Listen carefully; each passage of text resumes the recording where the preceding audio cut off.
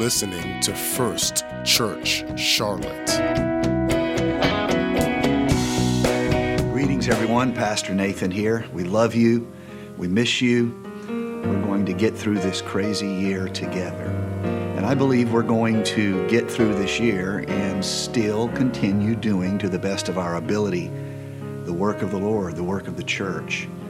This past Sunday, we were excited. We had scheduled a couple baptisms, and we had the first one, and the second scheduled baptism had to reschedule because of several events. And after the first baptism, I was just coming off the platform. Another young man came forward, wanted to be baptized. We baptized him. After that, another individual came forward, wanted to be baptized. So yesterday, while everyone else was going home or whatever you were doing after church, the church was still baptizing people. I'm super excited about that. I believe that the work of God continues. It looks a little different in the reality of social distancing and the like, but it continues, and I hope that your work of God continues. The church has overcome every pandemic that has happened for the last 2,000 years. We've overcome the bubonic plague. We've overcome the great Spanish influenza of 1917? This isn't new. The church will make it through. I believe the church is involved in a great work. I believe that the church is here for a reason. You guys have heard me say this a lot, but I deeply, deeply believe this. If the church is still here, it's because the mission yet remains. And as a church, we need to pursue that mission. I love to get together with saved people. I do. I love to have times of refreshing, so to speak, with saved people. We're going to do that for all eternity. If the church is still here, we have a focus. And that means we are a part of the Lord's Save, Find, Search for the Lost Sheep project. That's what the church is. We're part of that plan. It's the heart of God. It is His will that none would perish. The church testifies of His gospel, of His work, of His miraculous blessings. We are living testimonies. We are called not to die, but to live. We manifest that heart of God. The work of the Lord continues, although the work has enemies, and the enemies will try to stop the work. And the most common way that the enemy would try to stop the work is to use somebody who doesn't realize he or she is being used. Let me say that again. The most common way that the enemy tries to stop the work of the church is to use somebody to hinder it, to thwart it, to discourage it, to distract it, who does not know he or she is being used. They do not know that they are being used in that manner to hinder the work. Now, I love the story told to us in the book of Nehemiah. And Nehemiah has been sent by the Lord with the anointing of the Lord and the favor of the king of that time. He has been sent to Jerusalem to rebuild the city. And he gets there, and you, of course, can read all of this in Nehemiah chapter number 6. And there are other peoples, tribes, nations around the children of Israel. They don't want Israel to be rebuilt. They don't want the city of Jerusalem, the walls of the city, the temple to be rebuilt. They like it the way it is. And so once Nehemiah leads this, as it were, expedition of energy and focus and anointing down to rebuild the walls, these enemies of the children of Israel, they want to stop it. And so you probably have heard their names, Sanballat, Tobiah, and Geshem. When they heard, this is chapter 6, verse number 1, when they heard that I had rebuilt the wall and that there was no breaks left in it, although at that time, he says, the gates had not yet been hung, Sanballat and Geshem sent me, saying, Come, let us meet together among the villages of the plain of Ono. But they thought to do me harm. There has never been in the history of the world a preacher who preached this text who did not make this joke. They wanted to meet me in the plain of Ono, and I said, Oh no, yes, you've heard that. They thought to do me harm. So I sent messengers to them, and I said this, I'm doing a great work. I cannot come down to the plain of Ono. I cannot come down. Why should this work cease? While I leave it and come down to you? Now, these enemies, shall we say, they sent messages 4 times, and every time Nehemiah shows us how to respond, he ignores them. That's just some profound teaching right there. He just ignores them. He doesn't attack them. He doesn't get involved in it. He just ignores them. And so, let's continue.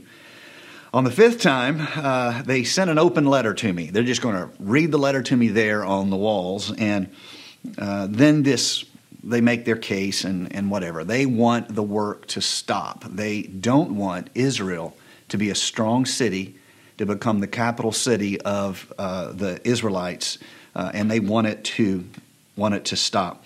And so this story is always helpful if you feel like you're trying to do something for God and things are fighting you. Let me say that differently. If you're trying to do something for God, things are fighting you. I'm unaware of any other reality here in this.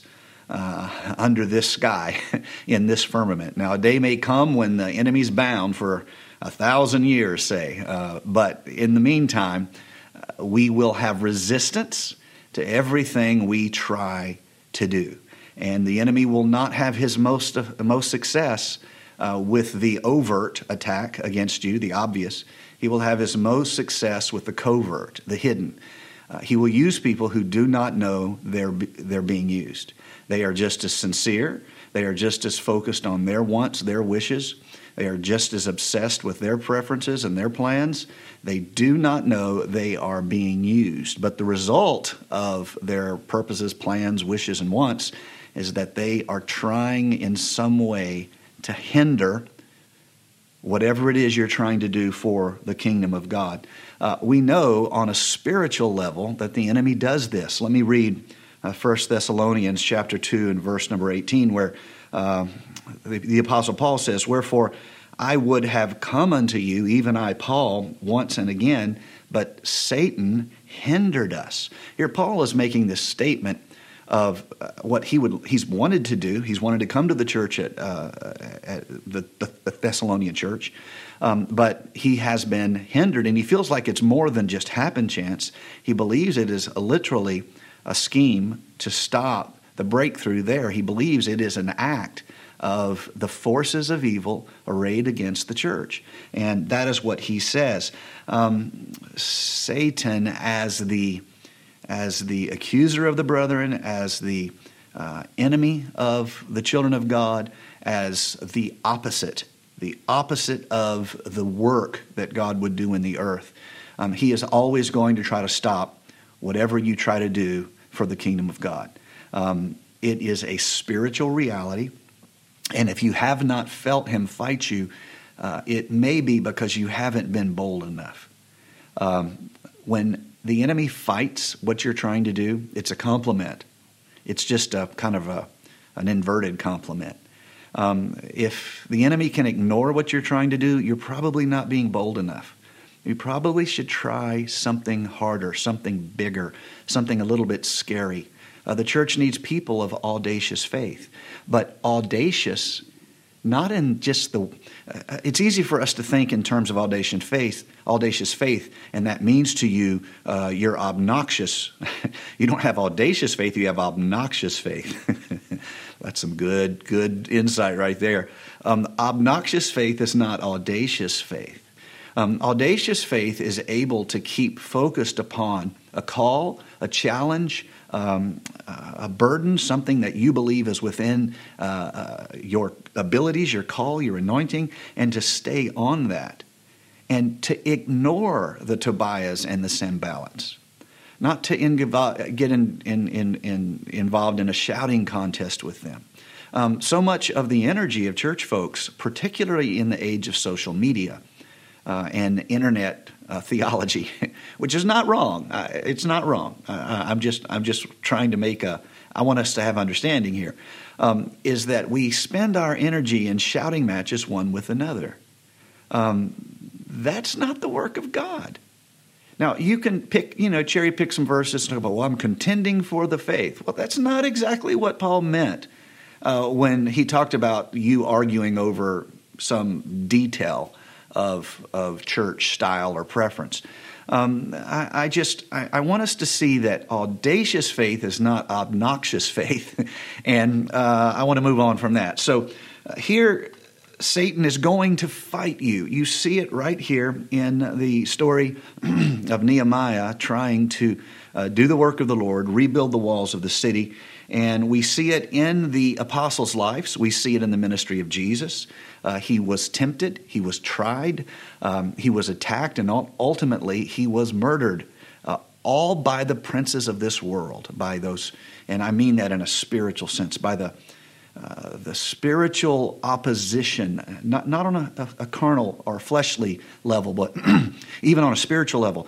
They did not realize that by crucifying Jesus, he had won.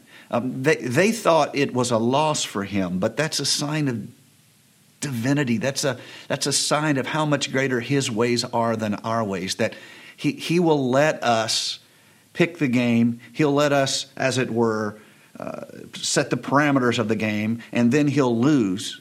And then we discover that having lost, he's really won because he was always playing a deeper game. Now, that's an imperfect example, but I want you to see the thumbprint, as it were, the fingerprint of divinity in this story of Christ, seemingly losing. Oh, but wait a minute, scratch that idea, winning everything, and not just for himself, but for us. So, all right, so the resistance against the work of God is a spiritual reality. Yes, there is a contest in the realm of the Spirit that doesn't easily fit our modern minds, but we as people of faith cannot be content with the world that we see. We must remind ourselves of the realm beyond and the life beyond, and we must see that is a reality. So the first thing to know about how the enemy works against the church is the devil strives to stop the work of God. The second thing to know is that discouragement can cause the work of God to cease. Let me tell you a funny story. A former heavyweight boxer by the name of James Tillis, he was known as Quick Tillis. He was a cowboy from Oklahoma who went to Chicago in the early 80s to make it big in Chicago. And he tells the story that he got off the bus. He had left Tulsa, Oklahoma, and all his possessions were in 2 cardboard boxes. He got off the bus in Chicago, and he walked to the corner, and he set his boxes down on the ground, and he stood there, and he looked up at the big city. And he said he remembered standing right in front of the Sears Tower. He lifted up his eyes, he looked at all those skyscrapers, and he said, I'm going to conquer Chicago. And then he said, when I looked down, my suitcases were gone. While he was looking at the city, they had stole the suitcases. If discouragement can make you stop, honey, you are going to stop. Discouragement is not something you might face. Discouragement is the way. It's like, I think you understand what I'm saying here. Everyone in the Word of God gets discouraged. And all of us who've done anything or strove for anything or worked for anything, all of us, we know what it's like to get discouraged. Discouragement is part of the story that is told repeatedly in the Word of the Lord, whether it's the children of Israel coming out of Israel, or out of Egypt, I should say, or whether it's the Apostle Paul trying to do ministry. Discouragement is part of the way that we walk in. It is part of the acknowledgement that this is a struggle a spiritual struggle against the enemy for the kingdom of God. And so how does discouragement attack you? Circumstances discourage, realities discourage, family can discourage you, friends can discourage you, and just the daily grind, just life as you know it, can very much discourage you. Discouragement can be built upon dissatisfaction with the past, distaste for the present, and distrust of the future. All of that can be, as it were, somehow a witch's brew of discouragement in your life. Discouragement is ingratitude for the blessings of yesterday. It is indifference to the opportunities of today, and it is insecurity regarding the promise of tomorrow. Discouragement is unawareness of the presence of beauty, unconcern for the needs of our fellow man, unbelief in the promises of God. It is impatience with time, immaturity of thought, and impoliteness to God. That's from William Ward. So good. This is a true statement about our efforts. Discouragement does cause our foot to stumble. And if it can get you, then you're going to get got. The second thing that's very similar to that, or the next thing I should say that's very similar to that, is disappointment. This is just when things didn't work out. It's not discouragement where it's like a daily grind. It's disappointment in what actually was accomplished, or it's disappointment with what you have been able to do. A good biblical example of this is Acts chapter number 15. Barnabas determined to take with them John Mark, and Paul didn't like that idea at all because John Mark had been found wanting. He had went on an earlier journey, and he got discouraged, and he went home. And now you see disappointment in Paul for the grit, shall we say, of John Mark. All of these things are woven together, but discouragement, disappointment, all of these are real hindrances to anything we as the people of God could be able to accomplish to and for the work. And so the last thing I want to talk about here is probably the most dangerous, in my opinion. So the first thing I talked about was the enemy, the devil, will try to stop the work.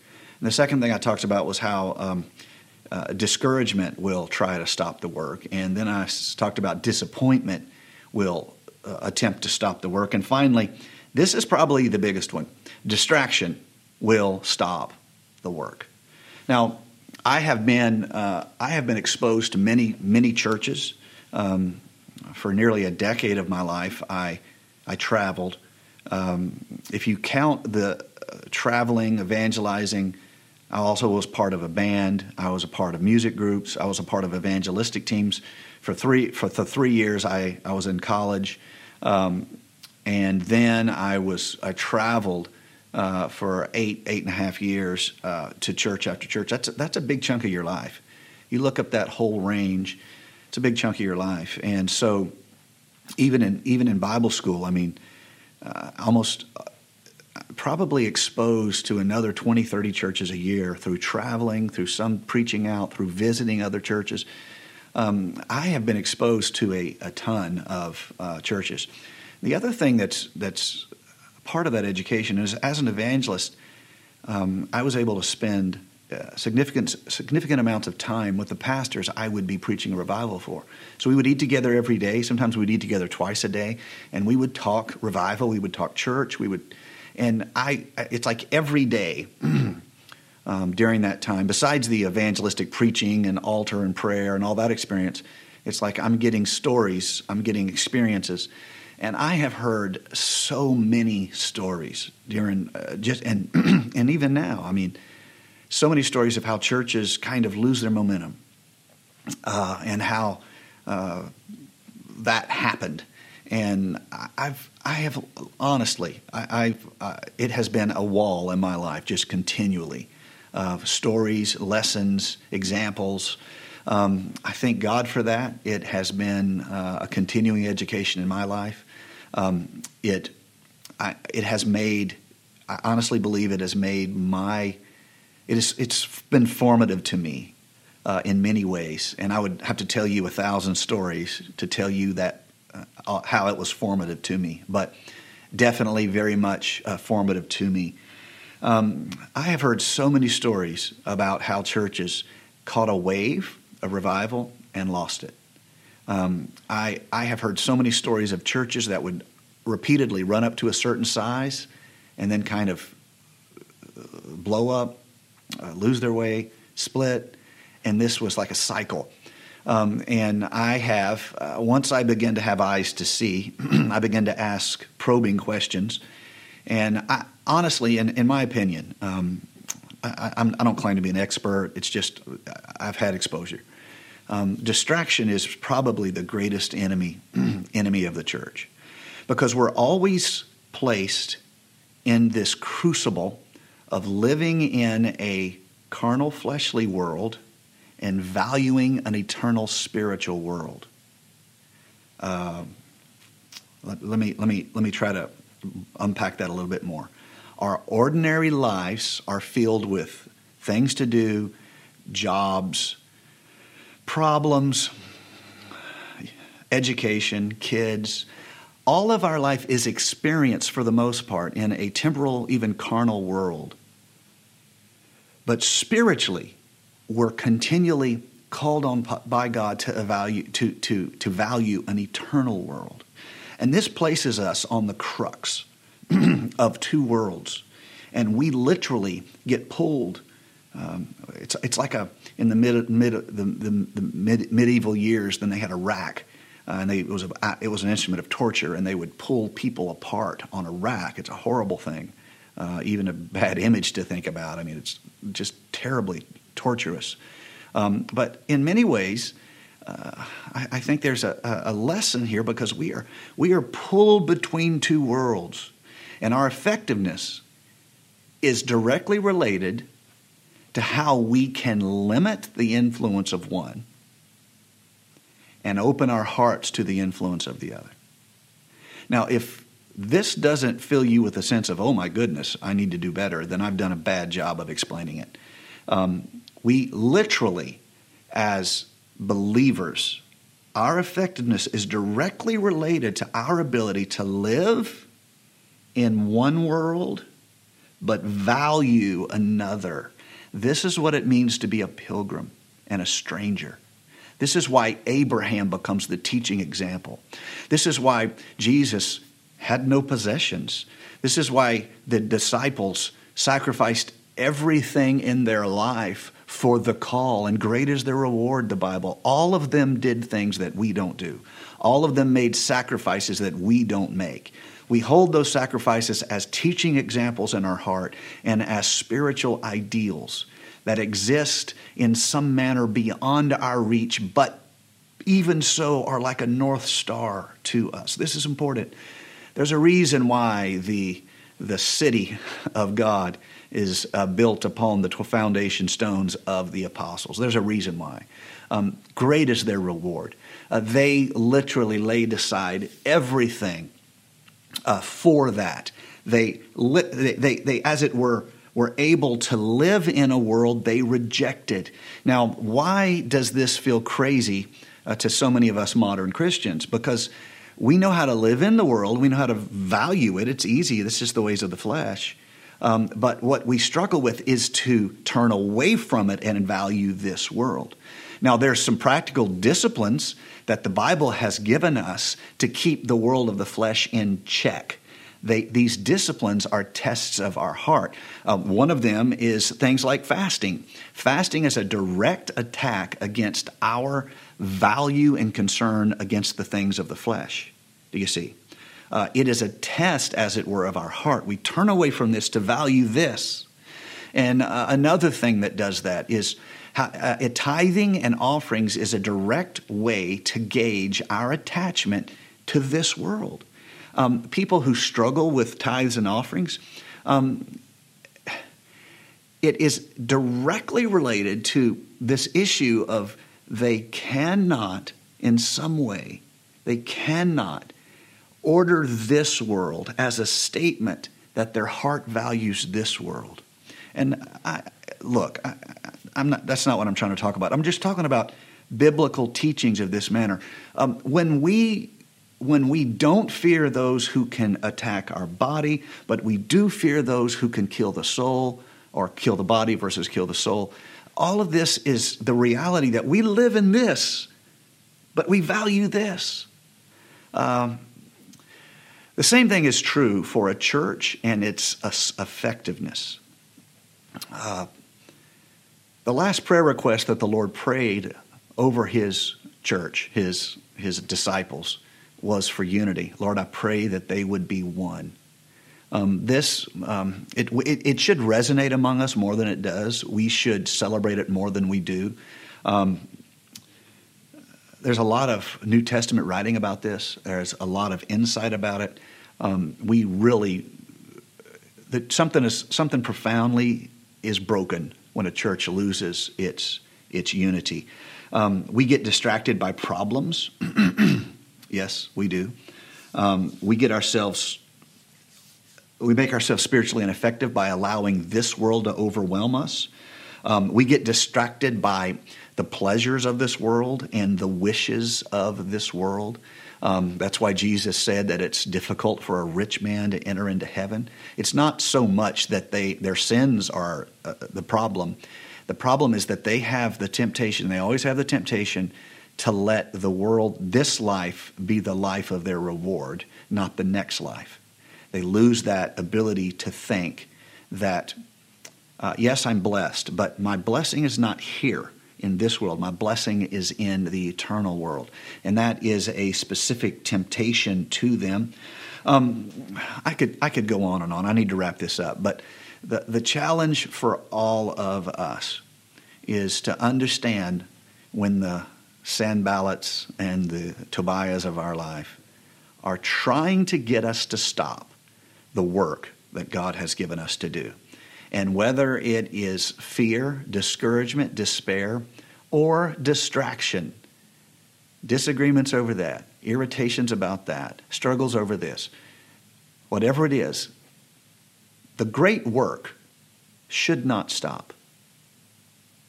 We are involved in a great work, and that work should not stop. We should not come down from the construction of that great work and go parley with the enemy in the fields of oh no, to which we say, oh no.